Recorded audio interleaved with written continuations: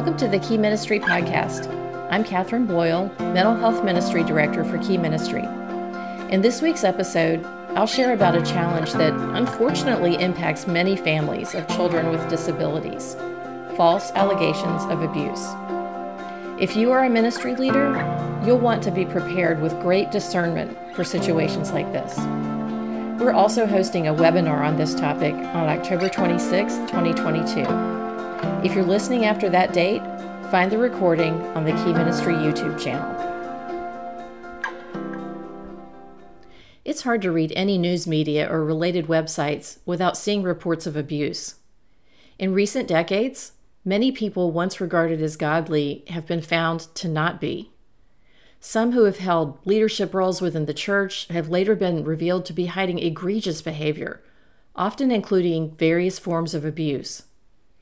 It's more important than ever for ministry leaders at every level, from the senior pastor all the way to the janitor who cleans your church facilities, to be aware that abusive behaviors are prevalent and have some basic understanding of how to prevent abuse as well as what to do if abuse has been discovered.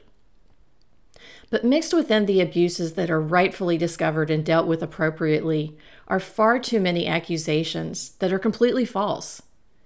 Unfounded allegations wreck the lives of individuals and families with alarming frequency. Sadly, this is a common occurrence in the lives of families living with disabilities. After all, evil's primary weapon is deception. So how do ministry leaders respond when someone within their church or local community is accused of harming a child with disabilities? How can ministry leaders come alongside to support families in this particular form of crisis, while also not being naive to the possibilities of abuse? We live in challenging times. Jesus urged his disciples, including his disciples in our time, to be wise as serpents and innocent as doves. We need to understand and recognize what is evil, but not engage in it ourselves. Sadly, too often Christians are good at the innocent as doves part, but not very good at the wise as serpents part. Reality is that we often need both kinds of wisdom to work together. This certainly applies to situations involving accusations of child abuse. Such situations require incredible discernment. In addition to Jesus' words and admonitions, ministry leaders can and should learn from the whole counsel of Scripture to develop wisdom and discernment. The Bible has many examples of wisdom in getting to the heart of seemingly complex issues using discernment. Solomon's wisdom in handling the conflict between the two women arguing over a baby is a clear example. No matter what, the role for the church is to provide the pastoral care and loving community that is needed for each person and for the church community to navigate through this difficult time. The most vulnerable individuals, in this case, the person or persons with a disability and any other children, should be the first priority. The following questions are designed to help ministry leaders navigate such scenarios with wisdom in this particular form of crisis, while always looking to provide appropriate support for the vulnerable people involved.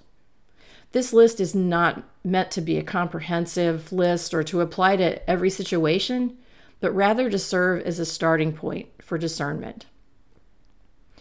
Number 1, the accuser. Is the accuser open and transparent about the accusations? Is there more than one accuser? Have there been accusations or maybe even investigations of the individual or family in the past? If so, what were the conclusions? Does the accuser have documentation to prove the truth of the accusations? Are there other reasonable explanations for the evidence? Has the accuser made accusations of abuse previously about other individuals? What was or what were the outcomes? Has the hired caregiver, the accuser, ever previously been fired? What was the reason? Particularly with individuals living with complex medical needs, medication interactions may cause other issues that look like abuse but are really a symptom of something else entirely. For example, medications for blood-related issues often have the side effect of increased bruising. So what may look like evidence of child abuse may simply be the result of medication or a medical condition. Please note, accusers and the accused may both come from the same church family. The focus of this podcast and upcoming webinar is to ensure church support for the most vulnerable individuals in this scenario, and that is children with disabilities and their siblings, and then the adults. Number 2, the family or individuals being accused. Is the family or individuals being accused responding to the accusations in a way that's open and transparent? Was the family open and transparent about their family's challenges before the accusations? Parent caregivers have a different role than the role of others in the life of a child with disabilities. Many caregivers have to make decisions that can cause short-term pain or burdens for their child, but are not abusive. Is the parent acting in the best interest of their child or outside of the best interest of their child? For example, parents of children with disabilities may need to go into the shower with their child. Do the parents wear a bathing suit or other covering to ensure appropriate boundaries are maintained? Are other children or adults aware of or allowed to see part of this process in a way that maintains the dignity of the child with disabilities? Is the parent known to provide necessary medical and mental health care for their child or children? Is the accused parent known to get their own health care? Has the family recently experienced any kind of crisis before the accusation? Is there a known medical or mental health diagnosis of either the parent or the child who may have been abused? Please note, the family may have other challenges that do not rise to the level of a Child Protective Services investigation, including mental health diagnoses. And another note, sometimes anxiety looks like hiding. The person with anxiety often wants to hide that anxiety. So strive to understand what is being hidden and for what purpose. What is the behavior communicating? Is it just anxiety or something else the person doesn't want to be seen? And is this a consistent behavior with a person who's being accused?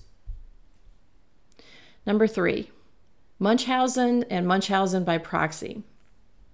Munchausen is essentially self-harm behaviors to get attention, and in this case, attention from physicians or other medical care providers. By proxy means that an adult harms a child to get this attention. Munchausen is a diagnosable mental illness. So is the parent or child known to exaggerate their medical challenges? Have you ever seen or heard of questionable or unusual health challenges, bruising, behaviors, etc., from other children or the parents? Did any of these issues appear to be self-inflicted? Has the accused adult seen many different doctors within the same specialty?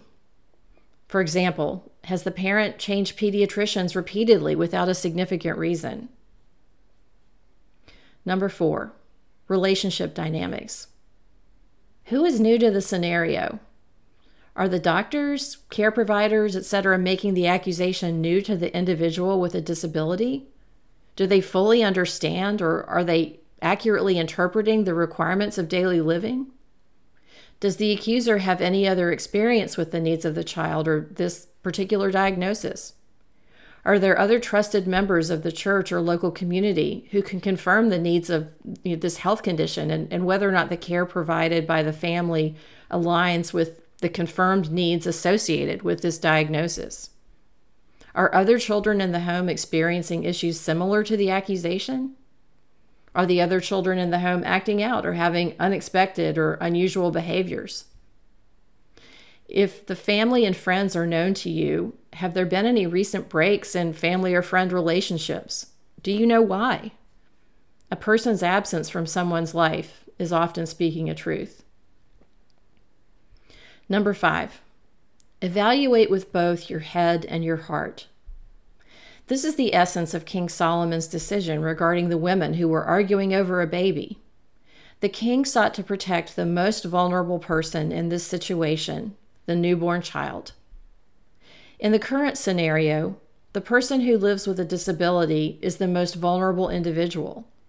It is critical not to let personal feelings or relationship cloud your judgment. Have you ever witnessed something that the accused person said or did that was later proven untrue? If you confronted the person, how did the person respond? Have you ever witnessed anything suspicious with the care provider or the person with a disability? Have you ever heard any other rumors that are suspicious of the family prior to the current accusation? Have there been other accusations? And number 6, where is the deception? You don't need to know all the specifics to discern whether or not accusations are true, to be supportive of vulnerable people in this kind of situation. Anyone can make any accusation. In our legal system, the burden of proof lies with the person making the accusation. Accusations without evidence are merely slander, libel, or defamation. No one wants their lies to be exposed. So if deception is discovered, whether from the accuser or the accused, the person who's being deceptive should be called upon to provide further evidence or support for the truth. Scripture commands that every matter be confirmed by 2 or 3 witnesses.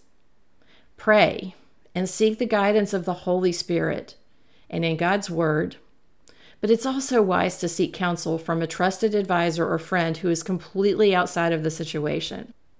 Whether or not a family is falsely accused, if accusations rise to the level of an investigation, your church's care team should step into immediate action, as they would with any other kind of family crisis. Mental health support should be included because these kinds of investigations are often deeply traumatic to all the individuals involved, in particular, the most vulnerable person, the person with a disability. We will discuss this issue in much more detail on our October 26, 2022 webinar. I encourage you to register to join. Thank you for listening to the Key Ministry Podcast. I do encourage you to join the webinar on October 26, 2022, or watch the video after that date. If you have any questions or need to discuss a specific situation, we offer free consulting to churches and ministry leaders. Reach out to us using the contact link on our website and give us a 5-star review so more people can find this podcast. For the Key Ministry team, I'm Catherine Boyle.